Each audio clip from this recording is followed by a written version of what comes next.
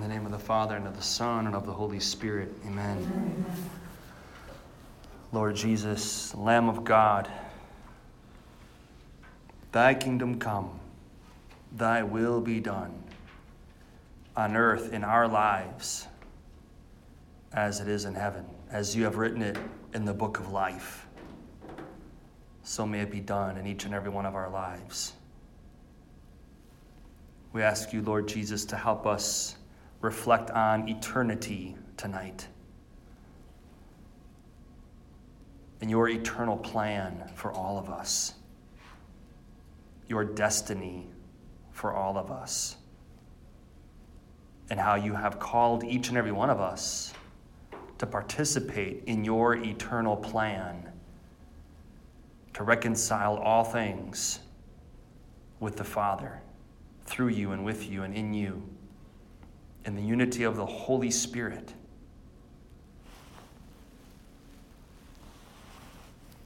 Mother Mary, we crown you the queen of our prayer here tonight.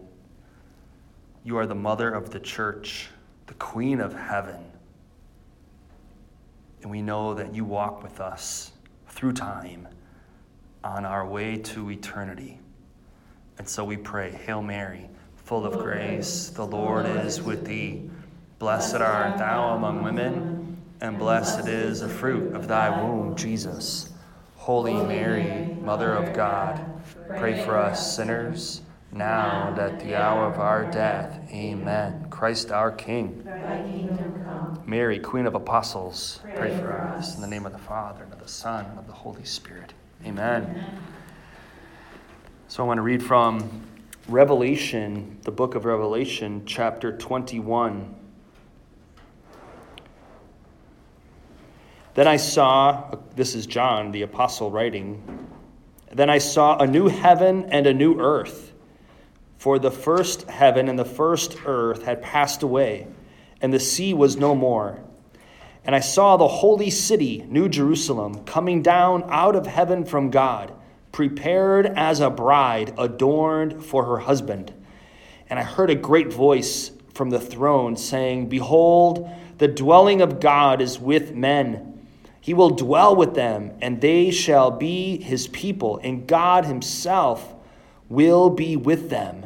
He will wipe away every tear from their eyes, and death shall be no more. Neither shall there be mourning, nor crying, nor pain any more, for the former things have passed away. And he who sat upon the throne said, Behold, I make all things new. Jesus is the one who said it. I make all things new. And as we reflect tonight on eternity, we ask God to help us have a greater longing for heaven and for a greater understanding and awareness that heaven is our true home. That he remove any fear of death that we might have.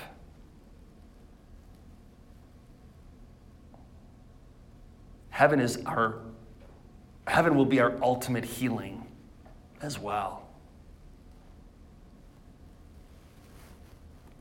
What a beautiful description there. And that's just the things that he's taking away. The tears, the pain, the sorrow, it's all going to be taken away.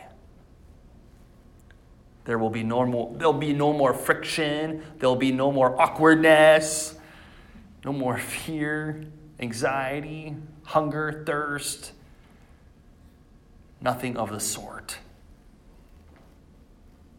I heard somebody describe heaven as a perfect balance between joy and rest.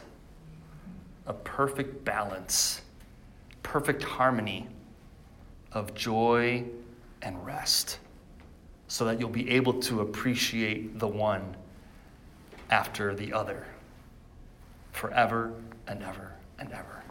And it'll just keep getting better and better. Your rest will be better and more sound, and your joy will be greater and greater. Sounds pretty good, doesn't it? And we'll just celebrate every act of love. Jesus says in the gospel, even a cup of cold water that you give in my name will not go without its reward. So he's a man of his word, right? So every little act of charity that you've all done all throughout your lives will be celebrated for all eternity. I like to say that you're making your own soundtrack. So it will reverberate. Every act of love will reverberate for all eternity. And you can be sure that the love that we shared here in these days composed a beautiful song that we'll all get to listen to for all eternity. In heaven, we'll all have our own soundtrack. And this song will be on your soundtrack in heaven as a special song that you made here with one another this week. And then obviously the times that you've spent with your loved ones, those will be many songs, I'm sure. With your children, with your friends. You'll have these special songs that you'll get to sing together for all eternity. And there'll be perfect harmony. Nobody will be out of tune. Everyone will have a beautiful voice in heaven. And you'll just get to go around then and enjoy everybody else's soundtrack. And that's the goodness of God, because even the person, the greatest of sinners who gets into heaven by the skin of their teeth, even they will have a soundtrack. And they'll get to go around heaven and say, here's my soundtrack. And we'll love to have that person over to our house in heaven and to listen to his sound. And then we'll all rejoice in that with him. The billions and billions of people that we'll get to meet. At the final judgment, you get to see how your acts of charity reverberated and affected people for generations. That'll be pretty awesome. And, people who haven't repented of their sin and done the penance for their sin will see how their sins affected people for generations. It's all going to be made known. The good news is that we can make reparation for our sins during this lifetime. And that's the beautiful thing about divine mercy, too. Whatever negative effects our sins may have had on others, through divine mercy, those get gobbled up. As we repent for those sins and make reparation for those sins and keep entrusting ourselves to divine mercy, he does away with the negative effects. Pretty cool, huh? Thank you, Jesus. That's why he says to Faustina, those who are devoted to his divine mercy and become apostles of his divine mercy, they're not even going to be judged. He will stand before the Father on your behalf and say, she's good.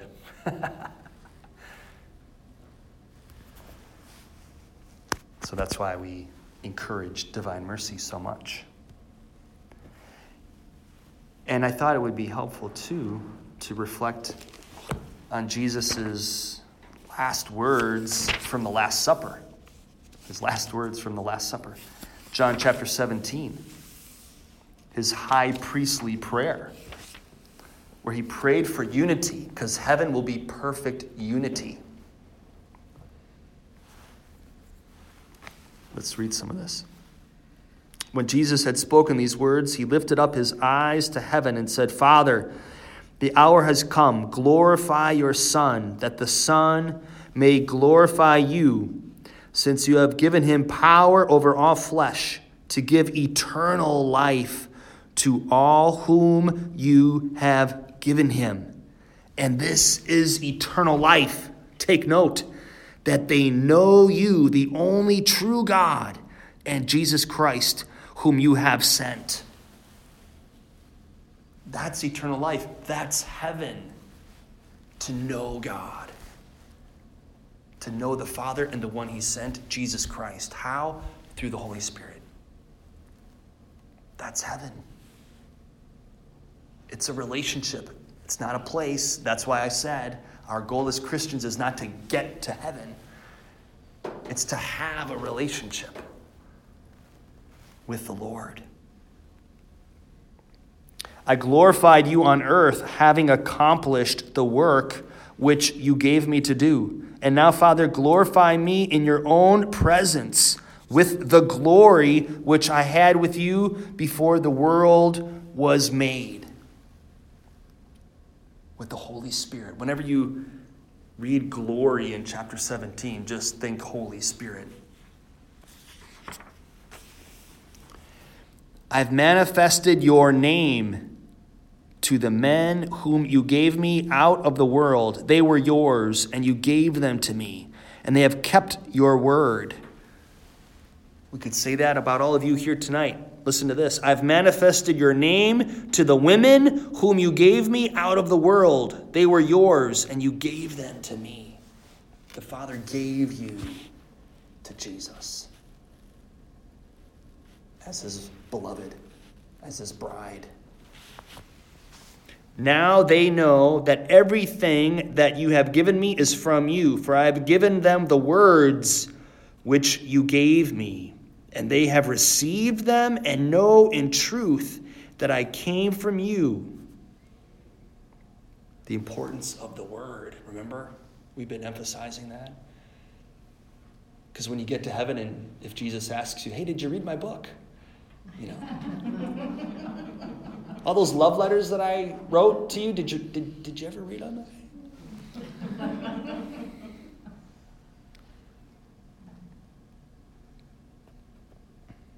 I am praying for them. I am praying for them. I am not praying for the world, but for those whom you have given me. So Jesus is praying for you. For they are yours. All mine are yours, and yours are mine. And I am glorified in them. Jesus is glorified in you. Jesus is glorified in you.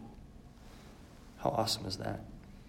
And now I am no more in the world, but they are in the world, and I am coming to you. Holy Father, keep them in your name, which you have given me, that they may be one, even as we are one. That's his prayer, that they be one, that you all be one. One in love, one in the Holy Spirit. While I was with them, I kept them in your name, which you have given me. I have guarded them, and none of them is lost, but the son of perdition, that the scripture might be fulfilled. But now I am coming to you, and these things I speak in the world, that they may have my joy fulfilled in themselves. He wants you to have his joy. He wants you to have his Holy Spirit. I've given them your word, and the world has hated them because they are not of the world, even as I am not of the world. I do not pray that you should take them out of the world, but that you should keep them from the evil one. They are not of the world, even as I am not of the world. Sanctify them in the truth. Your word is truth. You see that? See how important that is? That you abide in his word. His word is truth, and the truth will set you free. So that you remember that you are not of the world. You are from God, and you're going back to God.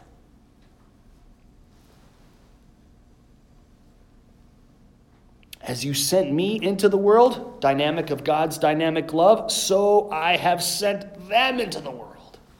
He's sending you out. And for their sake, I consecrate myself, that they also may be consecrated in truth.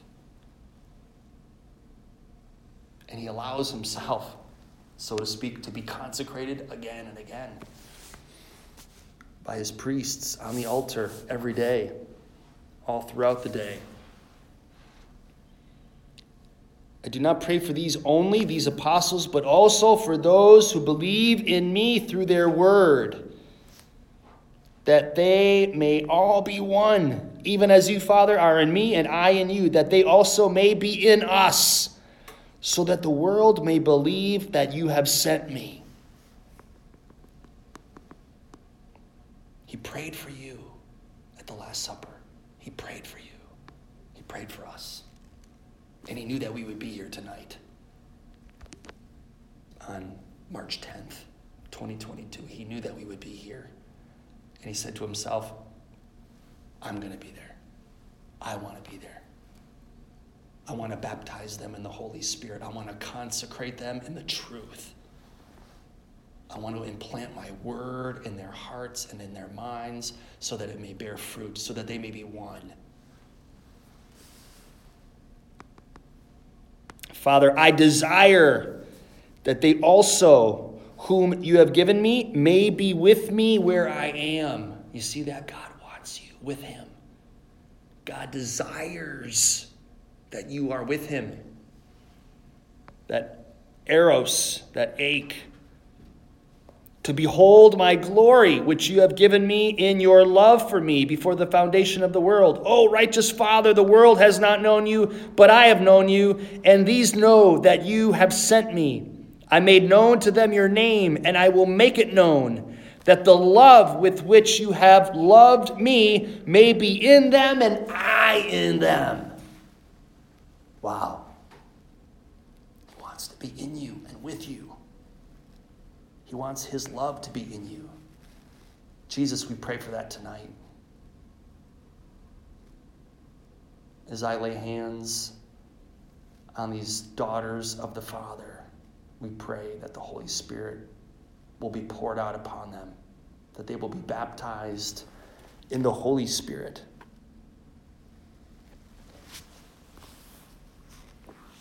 Eternity. You were made for it. As I like to say at funerals, death is absurd. And we all know it. Death is absurd. Because God created us for eternity.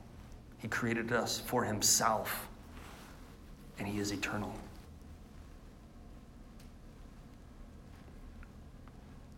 So Lord, help us to set our sights on eternity and to know that every little act of love that we participate in helps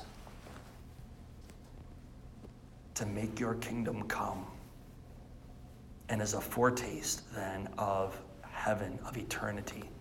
Love is eternal. What does St. Paul say? Faith, hope, and love. The greatest of these is love. Why? Because in heaven you don't need faith, because that which we had to believe in here on earth is now seen. In heaven there's no hope, because that which you hoped for is now realized. It's possessed. So that just leaves love, right? Celebration, communion, honor, glory.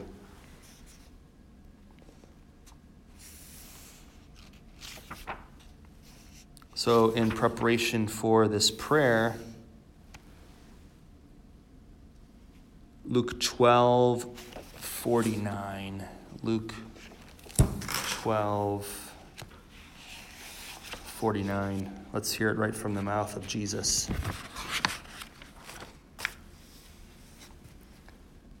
I came to cast fire upon the earth, and would that it were already kindled. I have a baptism to be baptized with, and how I am constrained until it is accomplished. He wants to set our hearts on fire. And as St. Catherine of Siena said, if you are what you should be, you will set the world ablaze. Right? And John Paul II said that to Regnum Christi members back in the day. If you are what you should be, you will set the world ablaze. If you are what God created you to be, his light in the world, on fire with God's love. And finally, we can read from Acts chapter 2. When the day of Pentecost had come, they were all together in one place, and suddenly a sound came from heaven like the rush of a mighty wind, and it filled all the house where they were sitting. And there appeared to them tongues as of fire, distributed and resting on each one of them. And they were all filled with the Holy Spirit and began to speak in other tongues as the Spirit gave them utterance.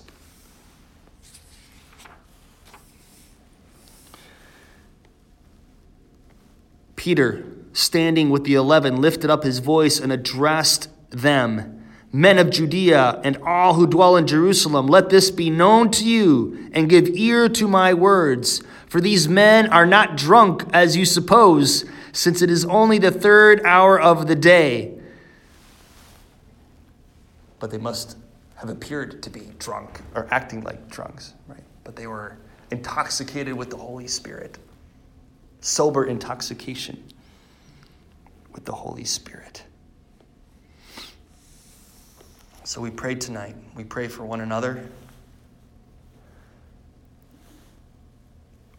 What we can do is I'll set up a chair here, and feel free to come forward. You don't have to come forward, but feel free to come forward. And I'll lay hands on you, and from your own chair, you can just raise a hand if you want and blessing over your sister. But I'll just lay my hands on each one of you right before the Blessed Sacrament here. And we'll just pray as the music plays for that fresh outpouring of the Holy Spirit to come upon each one of us here tonight. Amen.